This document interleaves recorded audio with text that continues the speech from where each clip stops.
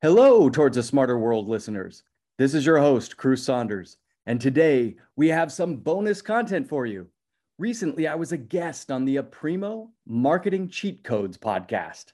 It was a great conversation with Ed Brial, and we discussed the radical impact of standardization and orchestration on content operations. What does it mean, and what does it look like for teams and customers when content works well together?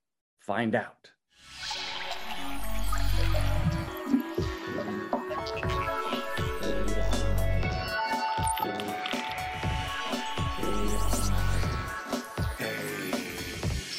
When you work with clients, when you work with brands, you work with some amazing brands, what does your approach look like? Where do you start with your brand patients, so to speak, and get to understand their, the diagnostics, if you will, what their objectives are? What does your method look like?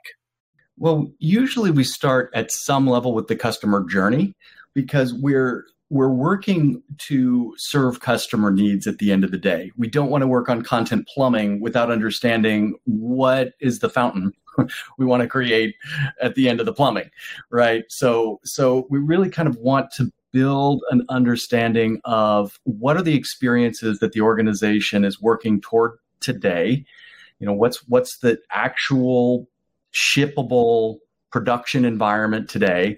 What do those experiences need to look like in the future, right? And so for a lot of organizations, they're moving towards something, personalization, some form of composability, which is essentially, I need all my departments to be able to create things on the fly. I can't wait for IT to kind of work through the process of shipping a web page, right? Like I need to have components that are reusable and remixable by my departments, right? Or they're moving towards some kind of intelligent experience for customers. Which means, hey, I'm a medical device company, and now I want an immediate set of content to help that patient through the next steps in their process. Or I'm a fintech company, and I want somebody to be able to call up and us to know that they're on step 5 of 8 in a chargeback process and pick them up right there and help them complete, because of how we're interacting between call center and web and mobile. And so all of that symphony of outcomes is kind of the basis. And then we work back to the patterns and we try to understand, well, what are the content models and what are the semantic models that support those experiences? So what are the words, like the taxonomies, and how those need to get tagged across our assets? And what are the content structures that support these experiences? And then we help our clients really develop a set of sheet music that all their teams can work against. And then in some cases, we actually build those orchestration functions with the client.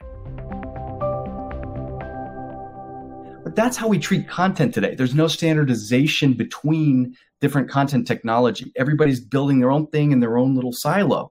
And so the cheat code is, hey, look, I need to be able to get electricity working across the city. We're going to set up a standard for how electricity works, right? And we're going to set a standard for what plugs look like and how they interoperate. And then we're going to set up some kind of regulation so that, we don't blow up houses and burn down playgrounds and stuff. We need to make sure that we're interoperating and it's safe. So there's some kind of standard process for it. So content models are basically like, what are the rules of the road for how our content is going to work between our CMS and our PIM and our product information management system and our e-commerce system and our watch and our chatbot? And can we get those all mapped so that they can actually function together? And can we provide a little bit of orchestration so that it's not just the individual departments making it up, but they have the ability to kind of do their own thing out of the pieces and the parts that we all agree to share. So we want to empower the creators, but we also want to make sure that the parts they're creating are able to work together across the technology. We need to look at this thing as a portfolio and start to orchestrate it. We need it to not be broken in all these places and everybody doing their own ad hoc thing, right? It becomes an adhocracy. And so instead of an adhocracy, we really want an orchestration, right? So that's what we're working towards, is finding those sponsors who can actually affect portfolio level change. Yeah, you need it at the portfolio level, which is what you're saying, in order to go.